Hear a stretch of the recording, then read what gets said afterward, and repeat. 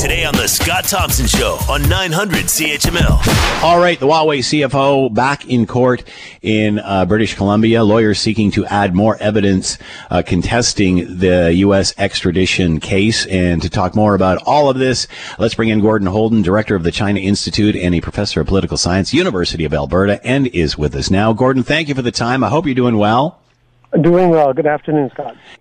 Give us a bit of an update here, Gordon. Where are we with this case? Are we actually into the extradition point of this, or are we still in preliminary stuff? I think we can say that, this 2 years in, we're still in the preliminary. We're getting closer to the main game. She's got as in Meng Wanzhou has got a first-rate legal team.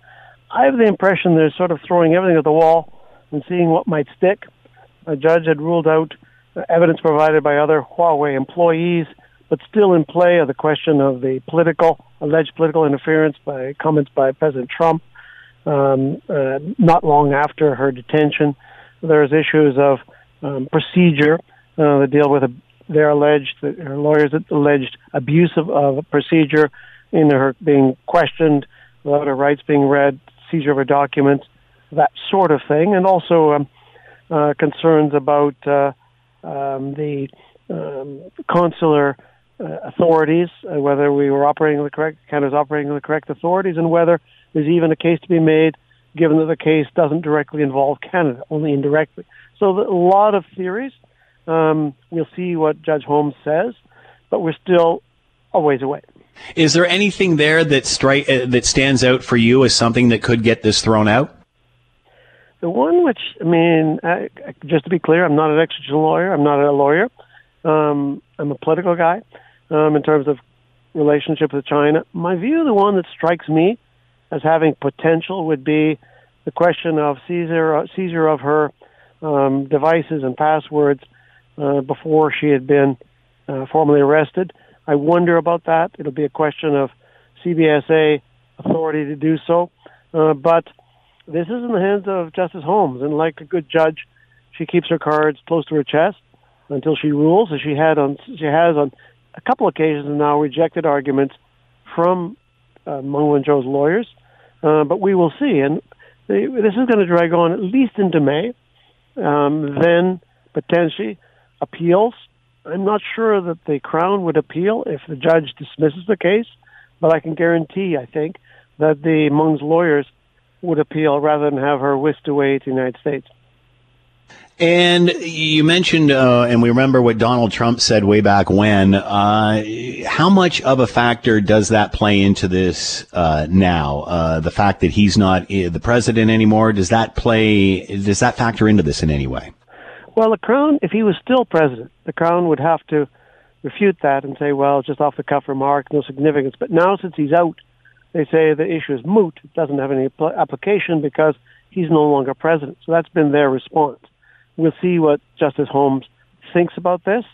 So far, on the secondary issues that have come before her, she's ruled that the issues did not have bearing. Yes, it's still a crime in Canada. It's a question of fraud.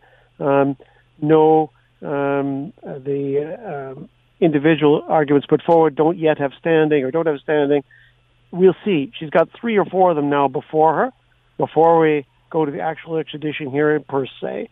The one, again, that seems to me that might work would be the seizure of the devices, etc. Her charter rights were broached. That would be the argument. Charter rights apply to anybody in Canada. You don't have to be a citizen or Canadian.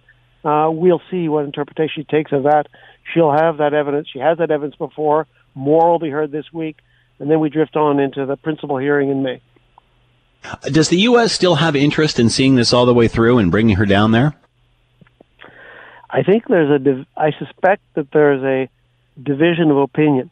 On Thursday, Blinken, the Secretary of State, and the National Security Advisor, Sullivan, meet with their Chinese counterparts in Alaska.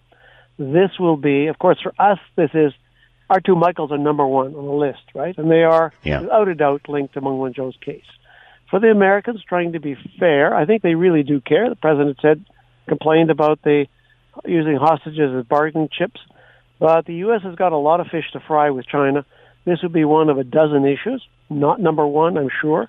I think in the administration, there is a genuine negative sentiment towards China, bipartisan, both parties, GOP and the Democrats, but I don't think this is front and center. One advantage for the Americans, I think, is that this really keeps the relationship with China frozen for Canada, and they want to rally their allies into a common front to withstand Chinese pressure. So I suspect they won't want to give this up easily. On the other hand, by dropping the suit, they avoid a headache for themselves, because if she is extradited, the Chinese will be yet again furious with the Americans in that case, and with us allowing her to go. But with the Americans for putting her on trial, it would be a hugely high-profile trial to have her in detention, not just probably under house arrest, but actually in a jail. That would be a huge issue for the Chinese. So I wouldn't rule out that the Americans go away, but I would suspect they'd be looking for some benefit in return. Okay, we dropped the extradition request for Meng. What can you do for us? I'm not saying that's going to be out front and center on Thursday, but down the road, who knows? If this does go through and she ends up being extradited, is this warranted? Is the issue involved? Is this warranted, or is this overplaying one's hand? Well, considering the prestige of this person. Yeah. Well, I will confess that in other cases with another Chinese state-owned enterprise, what was done was a huge fine. In other words, it became a civil affair. I think the fine was about $1 billion U.S., huge fine for breach of U.S. sanctions on Iran. And that, if that had been the case with Huawei, I don't think it would have gone beyond the business pages. I think the U.S. and perhaps Canada may not have realized quite the prestige that the daughter of the founder of Huawei, China's flagship company abroad, has. And I also think they've overplayed their hand in seizing the two Michaels. I think that the U.S. may not have understood how important that was. I think China may not have understood how high-profile seizing two innocent Canadians was and how deeply that would anger Canadians. So I think there's been some underappreciation around to be shared.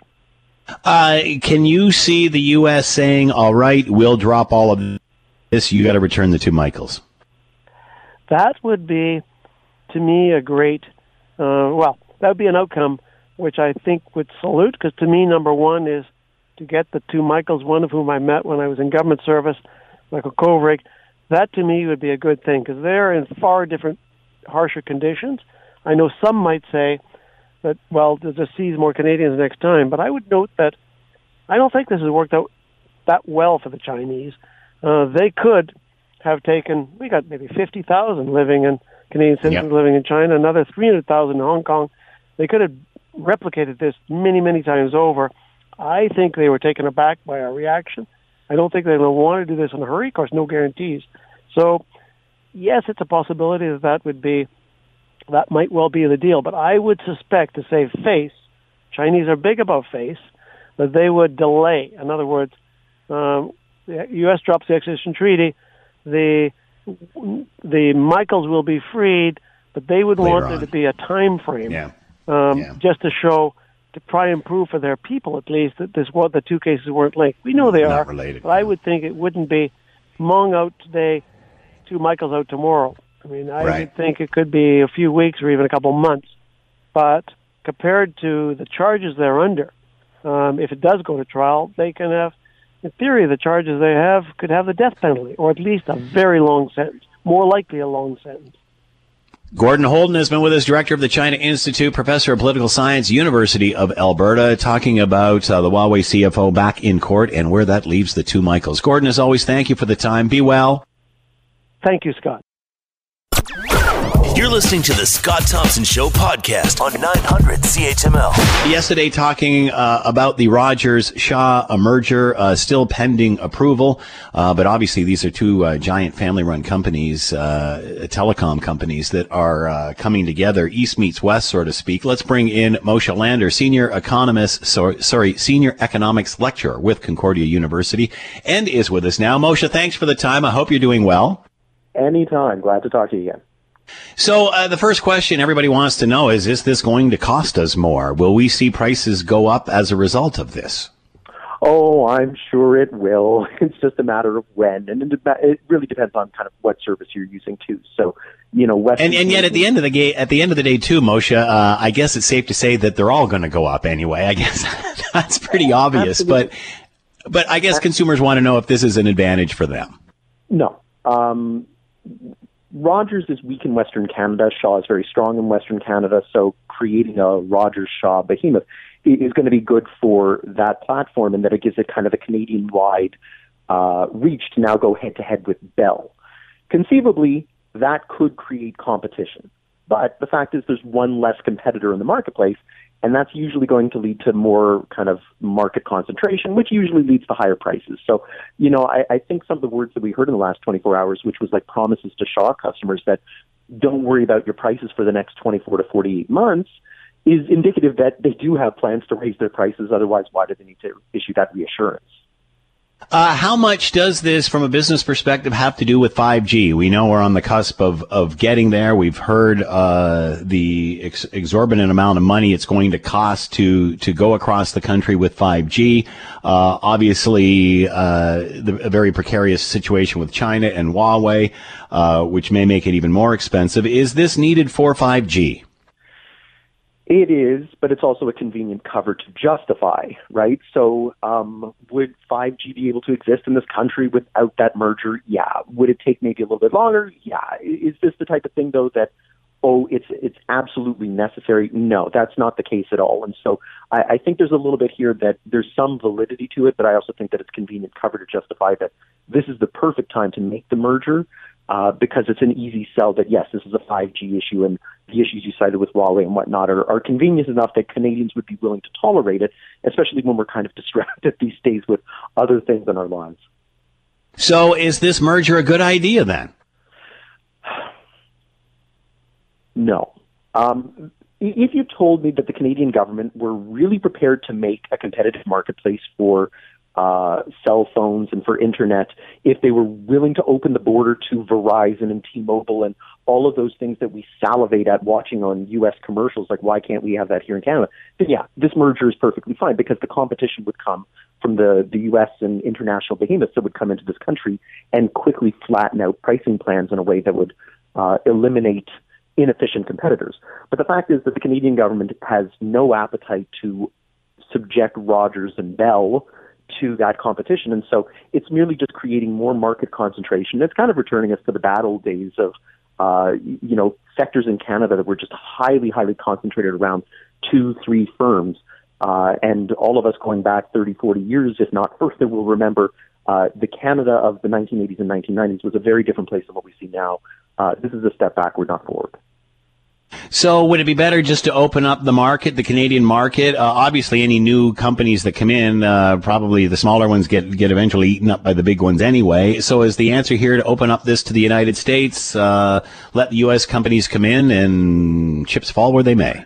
Yeah, it's a little bit of rethinking, too, the way that the markets work, right? So one of the problems that the Canadian cell phone companies have gotten themselves into is that they were building essentially their own towers and then running distribution along their own towers, right? If you take those towers and you turn those almost into like a public utility, the same way that wires for running electricity is like a public utility, then what you can do is you can genuinely open up to competition as to who's going to transmit along those towers, right? So it's kind of breaking apart the competitive aspect, that those towers are not something that's naturally conducive to competition because it's such a high fixed cost, and Canada is such a geographically challenging country to work with. It's not small, it's not highly concentrated.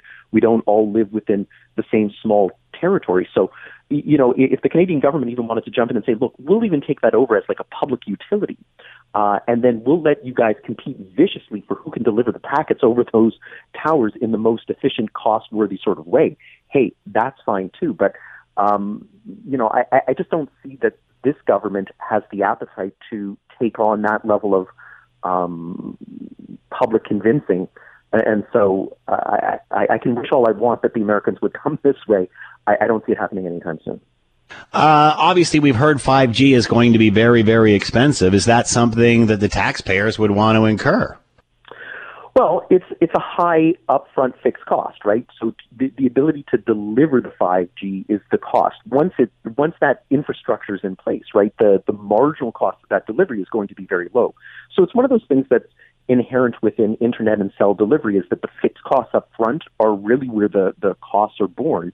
The marginal cost of an extra user is very, very low.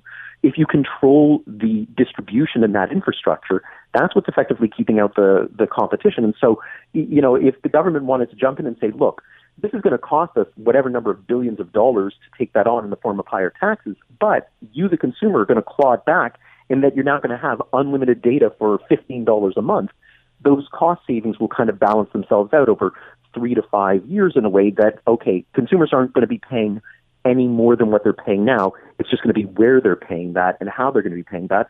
And it's going to show that even if we're paying the same amount, we have much more attractive plans in the way that we can utilize 5G on our phones, tablets, or other devices.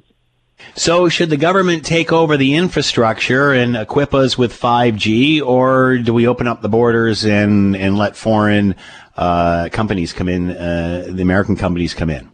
So that's it. You presented it as an or. It's not or. If you want to use it as an and, right, I'm okay with that, right? Right. But that's exactly it. If it's presented as an or, no. Should the government take this over to provide 5G while keeping the Americans out? No. If Rogers and TELUS and Shaw and Bell want to bash each other over the head to do it, well, they're going to have to, because we as consumers want it. But we're also going to be paying in the 3 figures, if not higher, for our cell, internet, TV, and all of our digital packages in a way that's not good for us as a consumer. Eliminating competition isn't going to make that any better. But if the Canadian government wants to come up with a grand plan that involves them taking over the provision of the utility infrastructure, but letting the firms compete for how to deliver over that infrastructure, then yeah, it's not an either or. It should be an and situation. Where does this leave Huawei in Canada? Obviously, Five Eyes don't want anything to do with their 5G network. Rogers and TELUS and the rest have decided to go on their own anyway, even without the government saying, no, we can't use it. Where does this leave Huawei?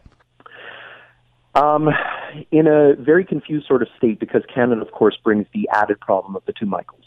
And so, yeah, where Huawei can try and deal with the American government and the new Biden administration and try and smooth things over, the American government, first of all, is much, much larger than Canada's, and we're not in the same sort of position of strength because we have 2 of our nationals sitting in a prison that are on trumped-up charges. So, the role of what we do with Huawei, if we try and take a hard line, this could make it harder for our nationals that are already over there. It could make it much harder for Canada to do business with China going forward, because they're in a position where they can bully Canadian companies.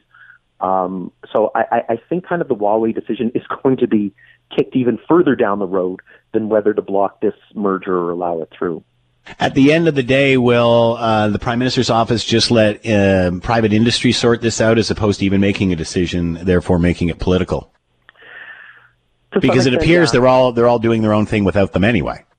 Yeah, and so I think that unless there's a strong, compelling case, right, it's kind of, where's the burden of proof, right? So is it that we won't allow a merger until you provide overwhelming evidence that this is good for consumers, or is that we'll allow the merger until you provide us overwhelming evidence that it's bad? I think that's kind of the current state of where we are right now in terms of competition in this country. But if you go back 30 years, you'll remember that the big 6 banks tried to merge their way down to the big 4, and that was blocked by Paul Martin and the Chrétien Liberal government at the time on competition grounds. So, every once in a while there is that jumping in saying, wait, I don't think this is a good move. And I guess in terms of like for like, big 6 banks dominate Canada in the way that the big 4 providers dominate digital delivery. You could make that grounds that going from 4 to 3 is bad news, especially if Bell decides that now that they really face genuine competition from merged Rogers Shaw, that they're going to make a play for TELUS. I don't think that this government has the necessary majority or credentials at this point to be able to block that. And I'm not sure that if we're facing a spring election that they'd want to turn this into an issue. So they might just kind of let it go through merely on the grounds of why spend political capital on something that, while they've made a promise to try and keep internet prices under control, The fact is that blocking this merger isn't going to stop that. And so do you think this will be approved by officials in Canada?